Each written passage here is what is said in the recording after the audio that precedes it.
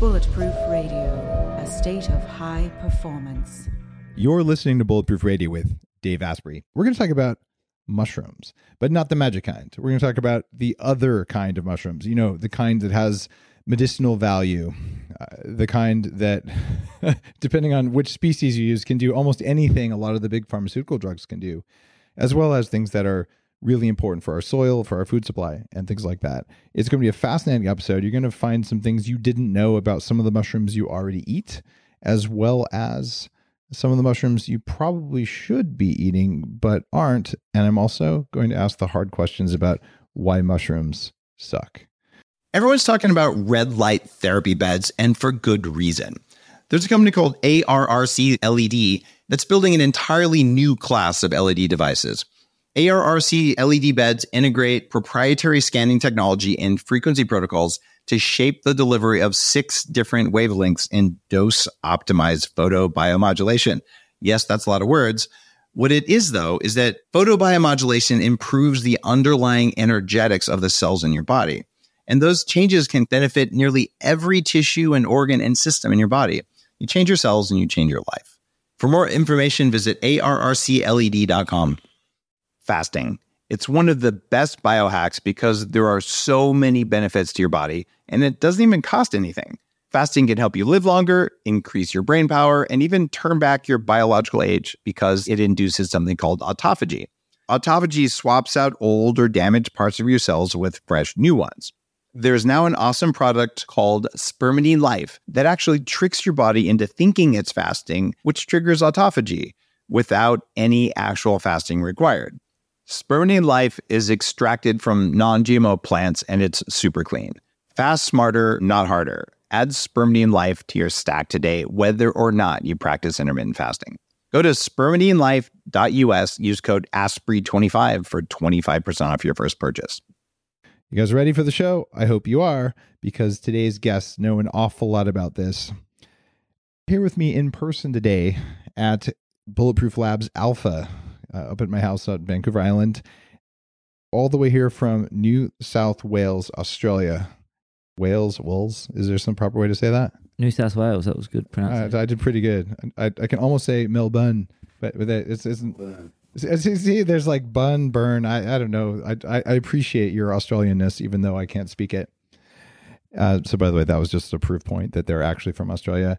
But we're going to talk about something else too, which is food security. And Julian Mitchell from a company called Cykel, Cykel. I've been working with them for the last several months and really testing out their species and their extracts. And I actually became an investor and advisor in the company because I'm pretty excited about it. I have found nothing else that increased my REM sleep as much as the specific extracts of one species. We're going to talk about which species that is later in the show. And I've tried all sorts of different extracts of the same species, but maybe not the same strains. So there's some really special stuff here, and I want you to be able to learn from their expertise here. Julian is a CEO, and Julian, you're kind of a weird guy to get into mushrooms because physiotherapy, elite sports physiotherapist with high performance people at the English Premier Club, and you traveled around with basically soccer or football, depending on what country you're in, players, and now you're a mushroom guy. Transition from sports in the UK to mushrooms. How the heck does that happen? I try to explain that it's a natural progression or a natural evolution, but it's definitely not. I guess my roots were growing up in the country in farming and agriculture, but understanding high performance comes alongside nutrition, and understanding what tools we have in those nutritional realms coming across mushrooms is, like you said earlier, there's so many applications that they have and so many properties that they can achieve for the desired outcomes of athletes as well as everyday people. So that was, I guess, one reason why we got into mushrooms. All right, so you got a personal interest in these things. It seems like you made a pretty big, working with high visibility athletes into what's an emerging industry. Was there a wake up moment for you? The wake up moment was really, what does the future of food look like? And I guess understanding living a life based out of passion. And I enjoyed working with elite athletes and in those environments, but it was really I guess, thinking along the lines of what did I want to spend the rest of my life doing? And that was, I guess, looking at the future of food and then doing a lot of research and understanding mushrooms was almost like an uncharted continent with infinite applications, not just in food, but in biotechnology. One of the things that scares the crap out of me, frankly, is the centralization of food production. And I've been thinking about this a lot. I live on a small permaculture-based farm. We grow most of the food that we eat. At least we grow enough that we could live just off the land, but I'd miss a few things like wasabi. But most people they don't have enough space, or maybe they do have enough space and they don't know it. But if you look at the average city, they run out of food within something like 16 hours of there not being trucks coming in because we're on this real-time delivery thing. If we were to move from centralized food production to decentralized food production, I think you can do some of that with grass-fed cows. In fact, you get much healthier soil. You do a lot of that with community gardens. We used to call them victory gardens in World War II, there are people alive today who planted victory gardens. It's not like it was that long ago, but they're mostly gone, right? And what's left is pretty much, well, you could have tilapia in your garage with some algae sort of weird thing going on, aquaponics or some of that. And then there's growing mushrooms, which seems to be the lowest common denominator. It's cheapest. They can be nutritional. They could also be harmful, though. Where do you see the future 20 years from now in terms of percentage of human diet from mushrooms versus algae versus some sort of cultured cellular product thing versus, quote, real food from soil? First point is that mushrooms and mushroom-based foods are going to play a huge role in the future of food. As they grow quickly, require very little resources in terms of water, power, and land, and the amazing nutritional profile that they have, and of course being 100% natural. As for the algae industry and algae, well, actually our biotechnology engineer previously worked in this industry in Europe and moved across to mushrooms largely because the adoption was going to be very slow due to its high energy inputs, its enormous use of water, and limited applications due to its high unit economics and costs. And so less optimistic on algae and the future there, but cellular-based meats, that's, I guess there's a couple of questions around what are the key ingredients, how many ingredients are being used, preservatives and numbers, are these ingredients GMO? So these are important questions, I guess, that come alongside cellular-based foods. And, we have seen some great plant-based meat companies, and while being, very good for the planet, the real question, I guess, is, what are those ingredients and are there inflammatory markers within those ingredients? But I think it's safe to say soil-based foods, regenerative farming should take up to 65% of our plate. Grass-fed permaculture-raised animal protein sources, somewhere around 15%. Same with mushrooms being somewhere around 15%, and cellular-based foods somewhere around 5%. I think that kind of diet attached to asking the important questions: where was our food grown? How was it grown? This sets us up for a bright future of food and a healthier society. Do you have a lot of preppers who have become mushroom farmers? Preppers? Sorry. Preppers, end of the world's coming. I've got a lot of machine guns, barbed wire fences, and I know I'm going to have to feed myself when the apocalypse happens. It just seems like this is the ideal prepper food. We're prepping for that, no. We didn't build them into the business plan or the business model, the preppers, but just understanding people have a yearning for local food, for connecting to where food comes from. So I'm thinking about how we're going to feed all the people on the planet, and I think mushrooms are a part of it. But call me highly skeptical about mushrooms. In fact, I've got a series of books from a WHO researcher with 17 years of research. It's called the Fungal Bionics series. And I bought these books, 10, 15 years ago, when they were only printed in Germany. And I spent $500 on 3 books. But they're a compendium of all the research on the effects of mold and mold toxins and fungal toxins on human health. And most of it is around mold, because environmental mold and mold in crops, mold from storing crops, can completely wreck your health. But the majority of mushrooms out there are actually poisonous. So given that most plants make defense compounds to keep animals from eating them. This is why grains are bad for you. Nightshades generally are bad for most people, probably everyone. And we have these things where it's a double-edged sword. There were 2 studies in this book that I can remember that said white button mushrooms increased smooth cell proliferation in your endothelial layer.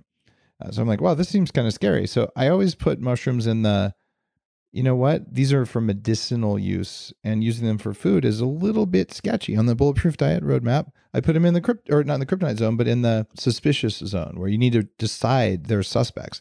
Are they innocent? Are they guilty?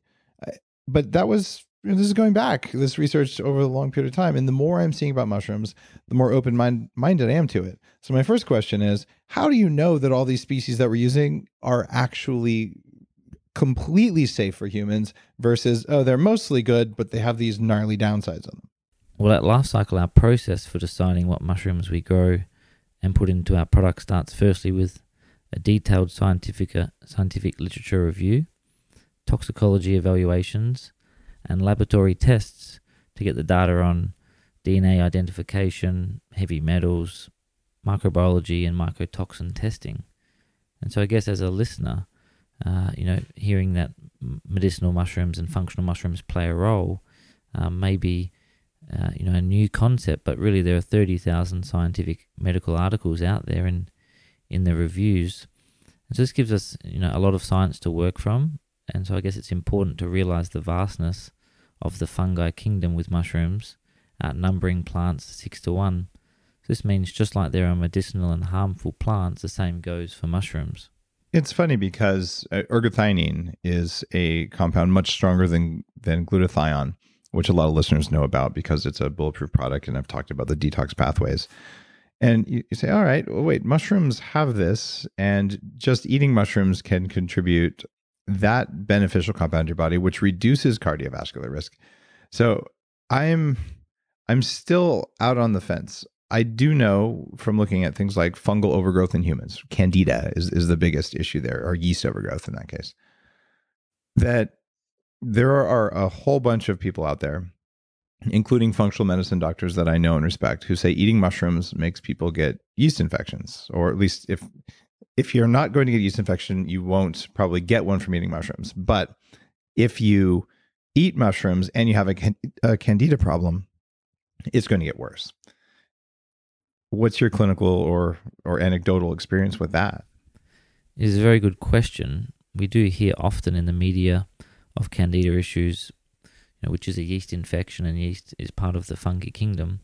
And so does this mean if I eat mushrooms, my candida will get worse? Well, certainly we know eating sugar and yeast-based foods will make the candida worse, but I guess anyone, suffering from these kind of conditions, definitely consulting a functional medical doctor is step one. But I guess as general rules and theoretically, not consuming raw mushrooms is a very good idea. And then secondly, functional mushrooms such as turkey tail, which we know possess high amounts of PSP, which is polysaccharide peptide, which acts to support the growth and proliferation of good bacteria. It makes sense to incorporate these into maintaining and restoring good gut health. So that's one of the reasons that I'm advising you guys and investing is the level of science that you've gone through on that, like even your answer to that question. So perhaps the 2 studies from the 80s around white bud mushrooms, because they were slicing them on salads, right? Versus cooking them, because they didn't look at cooking techniques, which absolutely matters. So cooked mushrooms, are going to do something different? Yeah.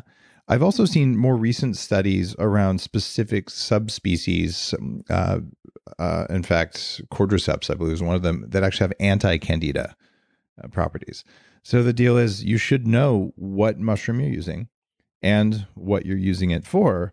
But I've always, if you're a long time listener, you might just say, oh, Dave doesn't like mushrooms. No, I've always said use them medicinally. And I'm amending that to say use them for food if they make you feel good, and your food is your medicine anyway. So if you can eat something that tastes good, that also increases ergothioneine levels, you may feel a kick from it right then. You probably won't from eating, half a cup of cooked mushrooms, But if you take a tincture, you probably will, because I've noticed very, very profound effects from the tinctures that you guys make. And I did test them against a bunch of others. And at least when I look at my sleep score, I get a lot more REM sleep with the specific strains of lion's mane in particular that you make. I first tried putting lion's mane in my coffee, somewhere around 2012, because I looked at the research on brain-derived nootropic factor, which is really, really good for lion's mane. And what I found was that when I put the powder in my coffee, even at the Bulletproof Coffee Shop, we offered lion's mane and some other stuff. It just doesn't taste good to put mushroom powder like that in coffee. So I also wasn't getting much result from it. But I tried before bed, didn't get much result. But when I tried a tincture dual extract, the way you guys are doing it, like, oh my God, my REM sleep just dramatically went up. And it's very noticeable. I skip a night, I get half as much. I put it back in, I get it again. So I've been able to really zoom in on that one effect from it. However, I guess I wouldn't mind putting that tincture in coffee. Is there any reason to blend this tincture into a smoothie or any of your other stuff? Into a smoothie, into coffee, and anything else versus just put it under your tongue and swallow it, which is what I've been doing? It's about making it easy for the customer or for the consumer in their everyday life, and we're very focused on that. And so having it as a tincture makes it very easy to add to a coffee, add to a tea, add to a smoothie. It's quite tasteless, and at the same time, microdosing it in small amounts straight into your mouth is a great way to have it as well and absorb it straight into your blood system.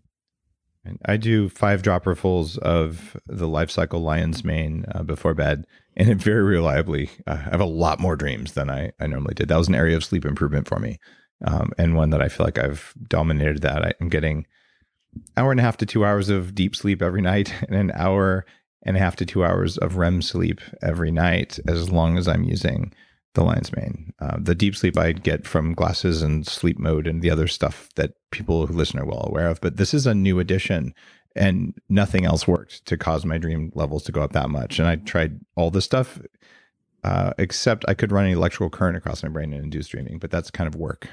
So congrats on making an efficacious product there. How did you guys get started? It's actually kind of a cool story. And not very long ago, you're sort of sitting around going, I'm working on this, I want to crowdfund it. Just walk me through the history there. It's pretty neat. Sure. Ryan, my co-founder, and I were working together as health consultants in Western Australia, and we're comfortable in our jobs, but as you know, it's not necessarily about living a life of comfort. And so the question, how do we have a bigger impact on people's health, and how can we live in a more sustainable way in harmony with the planet? Were sort of questions we were asking ourselves, and so it seemed obvious business was the best vehicle to achieve this. And this was 3.5 years ago. We researched different models of food production, technologies, and just looking at where things were heading and what we believed in. And we certainly believed in the power of mushrooms, and we believed in working with nature, not against it. And so as we researched, more and more, really, mushrooms tick so many boxes. And so understanding they can be grown from coffee waste, we pitched the idea of the world's first urban mushroom farm to our local city council and the mayor in Western Australia.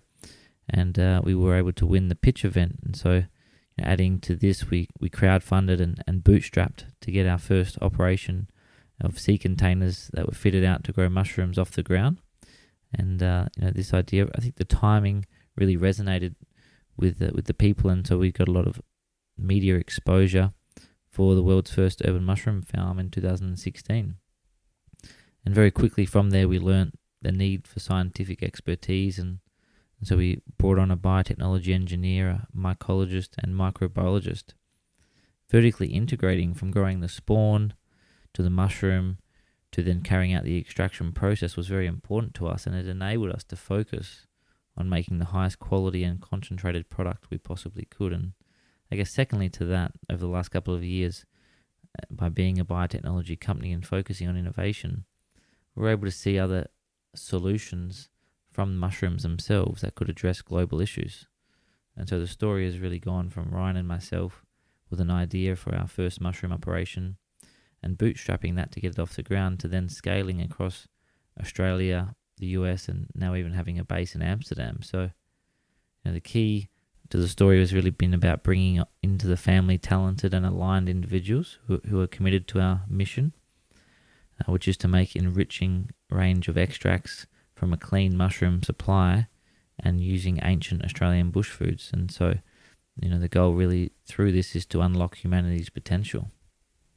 Now, they're full of something called beta-glucan, which is an interesting compound that can be immune stimulating. It can feed good bacteria in the gut. It can also be something that if you have allergies, you can have beta-glucan allergies. What effect do you find that regularly eating mushrooms has on, or regularly using mushrooms maybe has on allergies in general, like hay fever and things like that? Have you noticed any changes? On hay fever specifically, we haven't had any sort of testimonials on that space, but consuming beta-glucans is upgrading your immune software, which means when pathogens are coming in from the outside, or you're having autoimmune or hypersensitivity issues with your immune system, you're just running a smarter, faster software that can address those issues. So they can act as signaling molecules on cell membranes, for sure. And I think this is one of those times where you look at the net science. I'm going to place mushrooms where I would something like kombucha in my thinking of things, where it can be profoundly beneficial for you. However, you might be someone for whom no kombucha works. There aren't that many people. You might be someone who can only drink this kind because the other kind makes you feel like crap. And you don't know why, right? And maybe if you kept drinking it, it would shift something and you would stop feeling like crap. I do believe that there's probably individual variation in your microbiome or even in your genetics that you might say, you know what, for your, haplotype, you probably don't want turkey tail. You probably want cordyceps. We have no data, no knowledge on that, but I want people listening to just have permission. Look, if you try something and it doesn't work, try it for a little while to make sure it really doesn't work. It's not a confounding factor, and then just stop. It's okay. And try something else. Versus that it's supposed to work, so I'm just going to keep hitting myself over the head with it over and over and over, which is a really common thing when people are working on either recovering from being sick or just like, I really want to lose that final 10 pounds. I'm just going to do this because it's supposed to work. And then they find out 2 years later, they just wasted a lot of time and money on it. So it's okay to rotate your mushrooms and find the ones that work for you. But I'm finding a lot of value in mixing and matching the different tinctures. And the beta-glucan thing is a part of that. Different people have different sensitivity to those. So it's not good or bad. And so many people want to just bucket everything in good or bad. I think mushrooms are so nuanced that you probably can find a mushroom that works for you that can be a substantial source of protein and carbohydrates and probably not fat. Are there fatty mushrooms? Well, lion's mane is the fattiest mushroom of them all, with 5 grams out of 100 grams of dried mushroom being unsaturated fat for the most part. And so really, though, the key nutrients for functional mushrooms such as your lion's mane, your reishi, cordyceps, turkey tail are the amino acids, the beta-glucans, the triterpenoids, and the antioxidants. What about fats? Is there like a butter mushroom that grows fat inside it? I want that. A butter mushroom? Well, there are thousands of mushrooms out there yet to be identified, but we're not aware of a butter mushroom, even though we are, commonly foraging on the weekends. We haven't come across this one, though. As we know, if we had some grass-fed butter or some bulletproof MCT oil to mushrooms in the pan, that makes for a pretty delicious meal. You guys do some other weird stuff that may be why I get a stronger response from your alcohol-based extracts.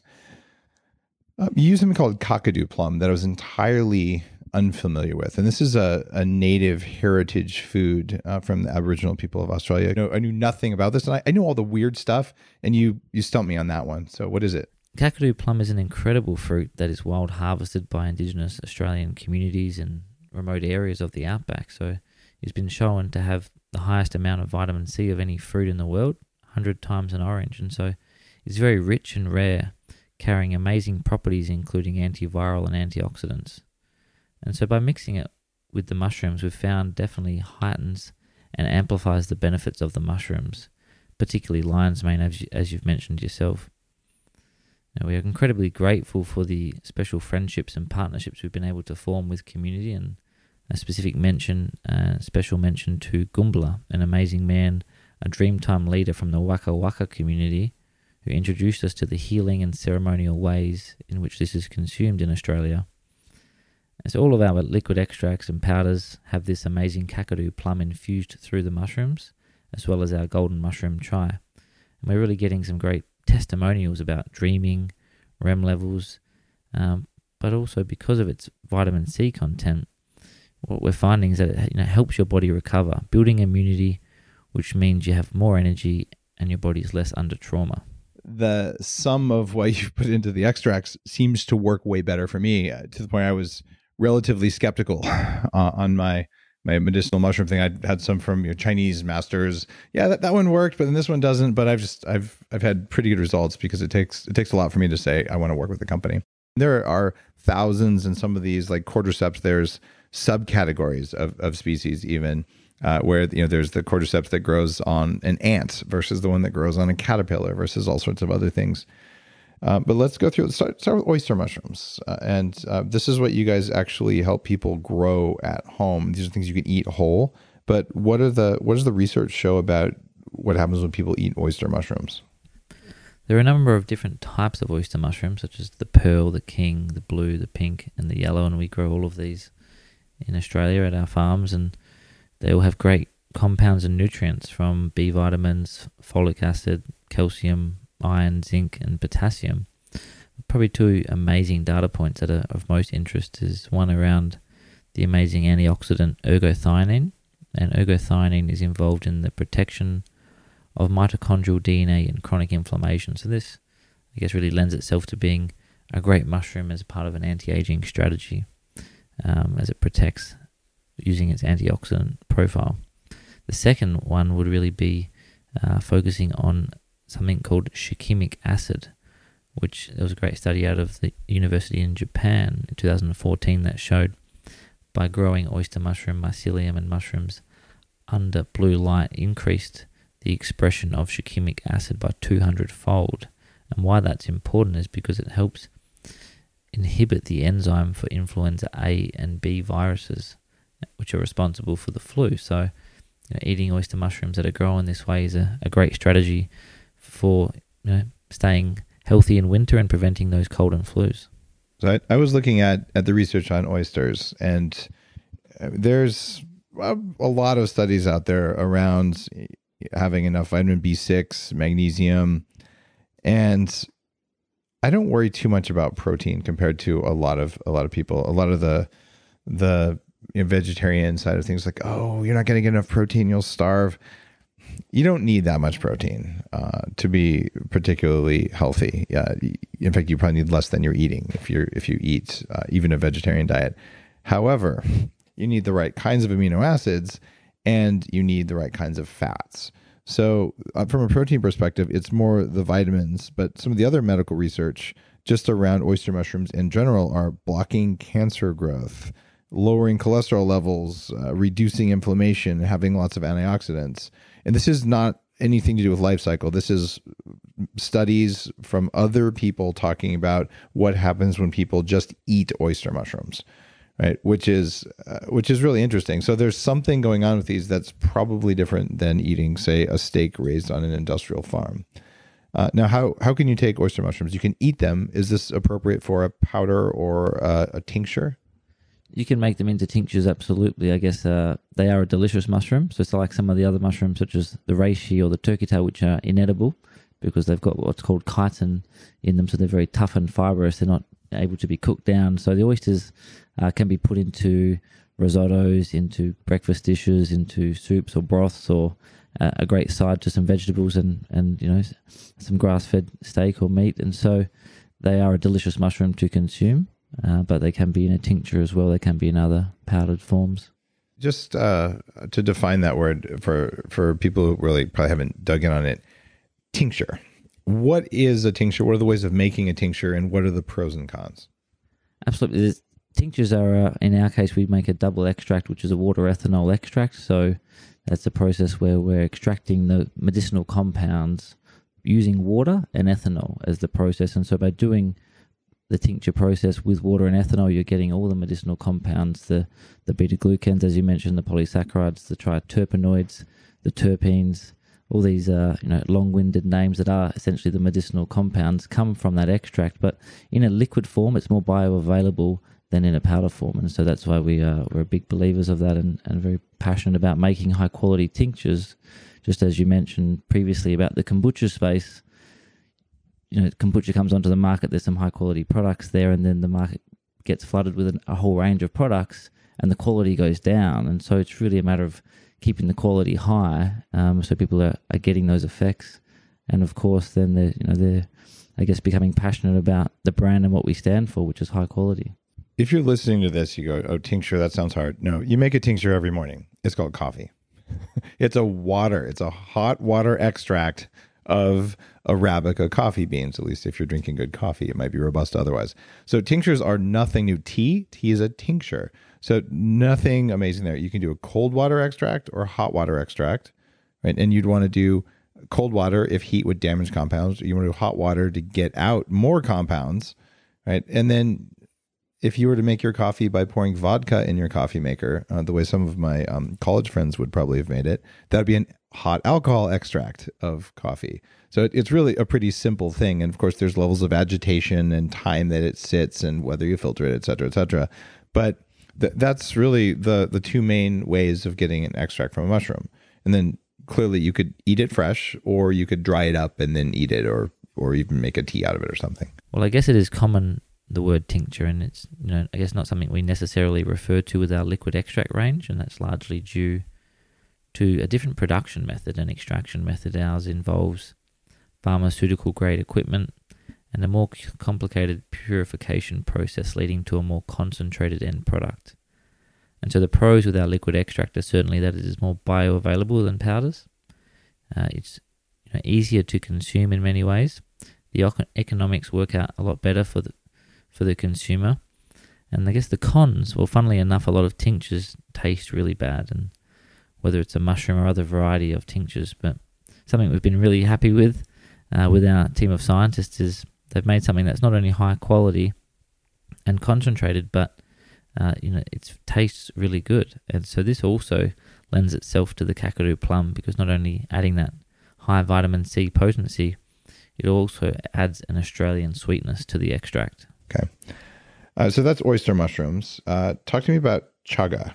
Chaga is a fascinating one from a scientific point of view. We refer to it as a sclerotia, not a mushroom, as it is actually a compact mass of mycelium growing on the outside of a tree.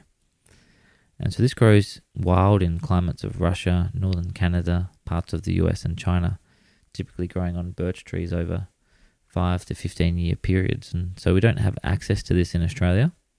In terms of its properties, it's well known for activating B cells and macrophages, and so these play a major role in an adaptive immune system by secreting antibodies, and secondary to this, it also secretes metabolites which have potent antioxidant properties such as polysaccharides and triterpenoids, and this has been proven to provide and protect cells against oxidative stress.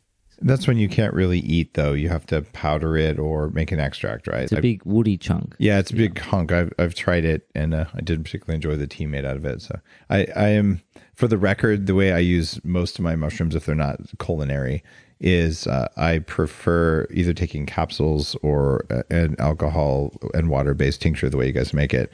I don't think it's worth choking down bad tasting tea. No.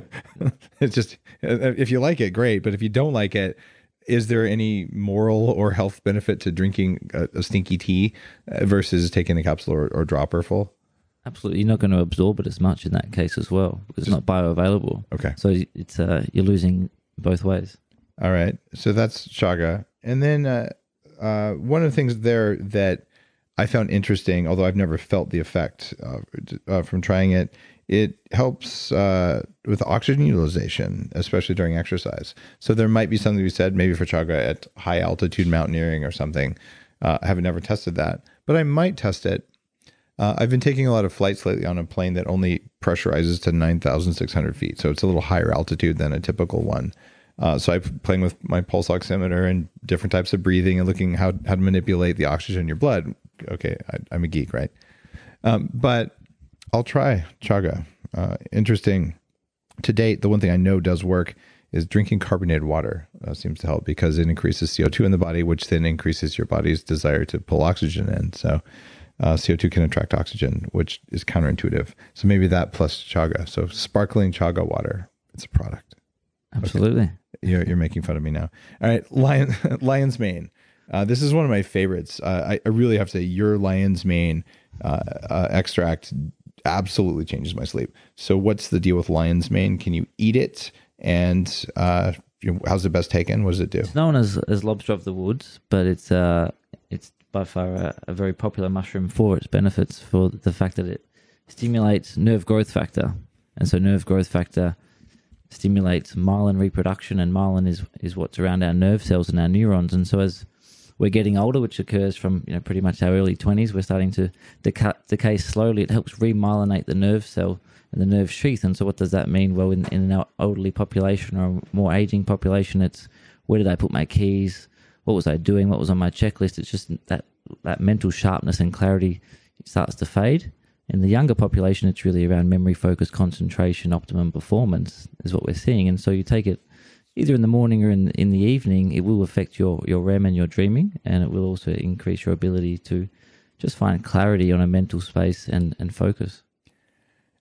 If you're listening to this and you've read Headstrong, my book about the brain and mitochondrial function, I write a lot about nerve growth factor and brain-derived nootropic factor. And there are studies out there of lion's mane. I believe blueberries are also out there, and exercise raises both of those compounds meaningfully. And then there's another compound, something that we make at Bulletproof called Neuromaster, which has a couple of clinical studies that comes from coffee fruit, but not coffee beans. So my typical, I want to have a young person's brain stack includes lion's mane. It includes coffee, which actually has some effects if I'm remembering that stuff right. It includes Neuromaster, which is the coffee fruit. It includes movement and exercise, including things like ping pong, and occasionally electrical stimulation, which is something that we use at 40 Years of Zen to run. We run a current across your brain. We can actually raise BDNF levels as well. So it's entirely possible to do this in multiple ways. Stacking them for synergy matters. If you're aging, you want to keep a young brain, you've got to do something for this. If you're dealing with multiple sclerosis or any other chronic neurodegenerative disease, you've got to get on top of NGF and BDNF in every way possible. So one is speed learning, get superpowers. The other one is don't die. Either side, it's probably good. And there's like the complete list. And I put lion's mane on my list there for sure. All right. Next up, reishi. How do I say it right? Reishi mushroom. Reishi. In Australia is how we say it. Reishi mushroom. So this is an immunomodulator. So a very intelligent, intuitive mushroom that can wind both up and down your immune system based on, if there's a pathogen impending your body, whether it's bacterial, viral, it's very smart at addressing that. But also if there's a hypersensitive immune system from pollens or from autoimmune conditions or issues, then this mushroom is just very intelligent. It's just a building block of immunity. It's known as the mushroom of immortality, Lingzi in Chinese medicine, and is one of the most revered mushrooms over there. If you go to China, in the temples, it's on all the artwork, on the paintings. I've got to say, though, I haven't played around much with your specific life cycle reishi extract. In fact, I should, but I guess I never have a hard time going to sleep or calming down when I want to. It's just the when I want to part of it. It's like I have a lot of fun stuff I want to do, and usually I'm like, how do I turn the volume up, not turn it down? Do you find that it's highly effective for people before meditation or before sleep or both? It's a great question. It's a calming mushroom, so it subjectively induces that state of calmness. So whether that's after a busy day in the office or whether that's pre-meditation or pre-going to sleep, it's just turning down that nervous system. Man, I've been really studying this and finding all sorts of strange things it does for things like mycoplasma and TNF alpha and inflammatory cytokines. What's the deal with cordyceps, and why is the species that you use special? Because there are many different species. By the way, if you hear weird sounds, that's me taking some of this as we're talking. Absolutely. The cordyceps mushroom has a compound called CDP. And so the CDP is cordycepin. So cordycepin is really the building block and the one doing some amazing work on oxygenation of cells, of allowing uptake of oxygen to the cells, decreasing the permeability of the cell wall there to enable that. It's also got the ability to, disrupt the DNA and RNA synthesis of incoming pathogens, bacteria, viral infections. So that's the immune role it plays in terms of stopping viruses and bacteria from being able to duplicate or spread through the disruption of their DNA and RNA synthesis. So that's a very intelligent part about it. And subjectively, what we find is that, it's just a smoother ride all day in terms of your energy source. It's a slow release piece that enables, fatigue resistance to be at higher tolerance. Well, I just took 6 dropperfuls of it. So I actually do that now every morning. And well, that was my second dose of 6 today. So am I going to start sprouting spores or anything? It's a great one, pre-exercise, pre-activity. We've seen out of the David Attenborough videos and these things online, you've seen all these mushrooms growing out of the cordyceps growing out of the bugs as it takes over the hosts. It's pretty cool. It's pretty cool. Is that happening inside me right now, like Alien? Dave, it's an emergency. It's happening. No, but I mean, this is a real, like a deeper question. Cordyceps takes over the ant's brain, and it causes the ant to climb to the top of the tallest tree nearby and sit up at the top and freeze and then explode into spores that get distributed. Like, that is some dark stuff. I just took 6 dropperfuls. Same species, different species. The mushrooms are intelligent. It is a similar species, but it's really the growing medium. We're this not is a growing off non-parasitic parasites. one, though. That's the important It's key to here. say that we're not growing off parasites. Yeah. So what is this growing on? This one, we grow off a organic brown rice substrate. So we put some coffee through the formula and some sawdust through the formula.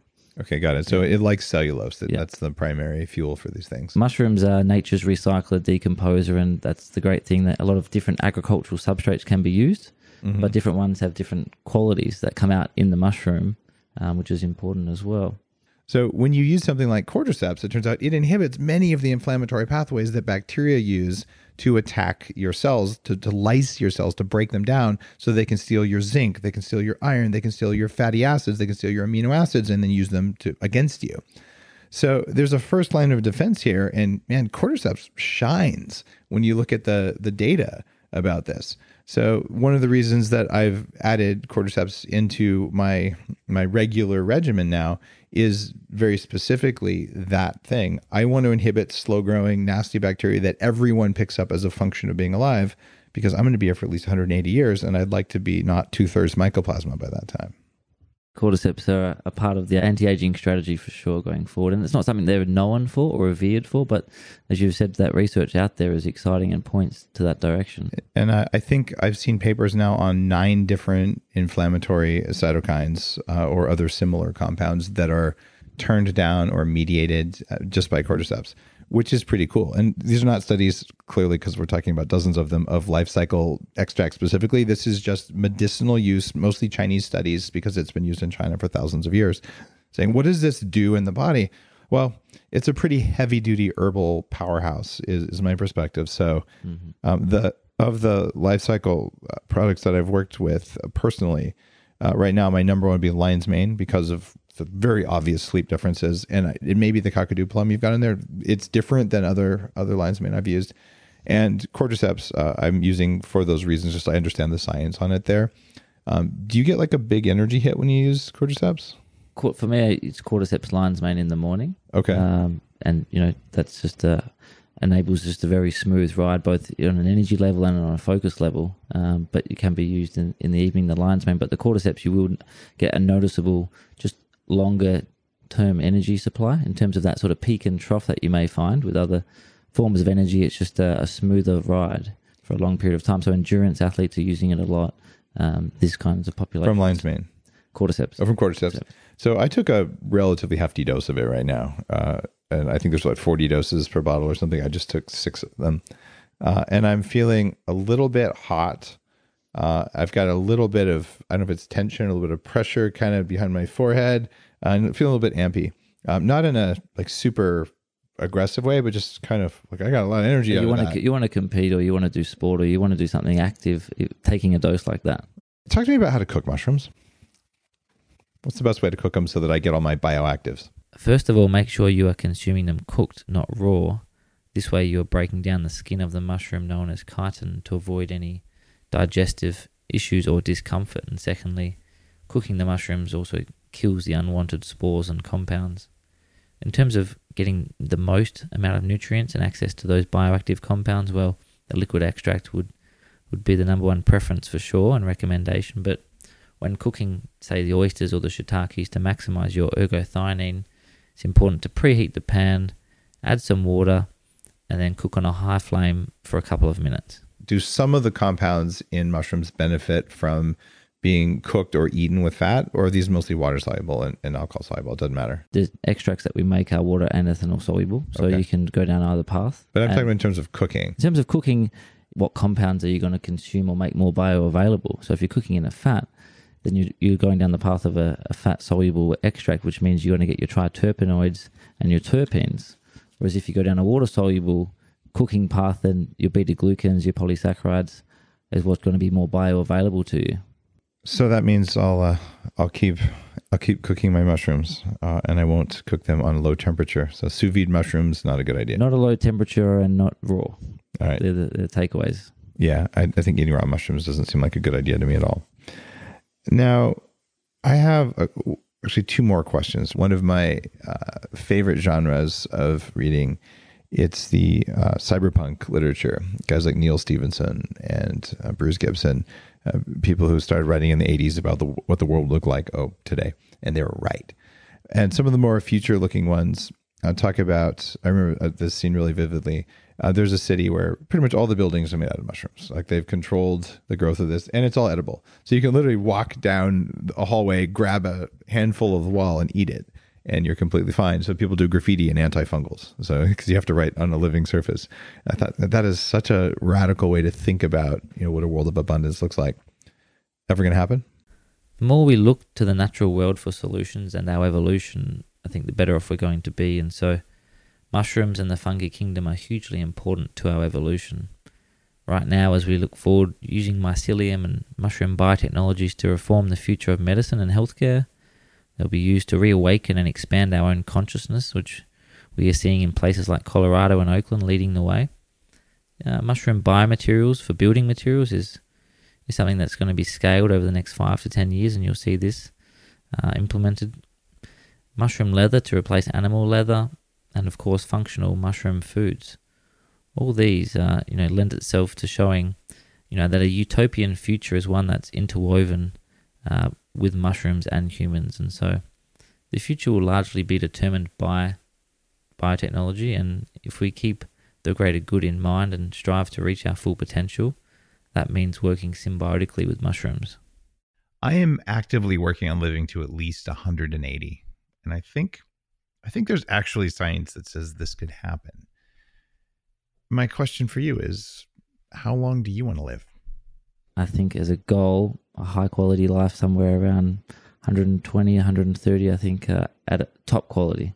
A high quality life for 120, 130 years means you might want to clean out the sandbox every now and then, because we have some problems there. And I do think mushrooms are part of that solution. And also, thanks for making some cool stuff that's very carefully developed, stuff that actually works. Because I've noticed a very noticeable, just a very meaningful difference in my sleep quality. My REM amount is higher than it's ever been in my life. And I've been able to isolate that to your lion's mane in particular. So thanks for making stuff that works, which is why I'm now a loyal supporter and investor. Have a wonderful day. And if you like this episode, you know what to do. Try some mushrooms already. Lifecykel products, Lifecykel. The URL is lifecykel.com. And if you go to lifecykel.com/Dave, you guys are giving 20% off for the first 1,000 customers who come through, which is a great gift for people listening. I appreciate you doing that.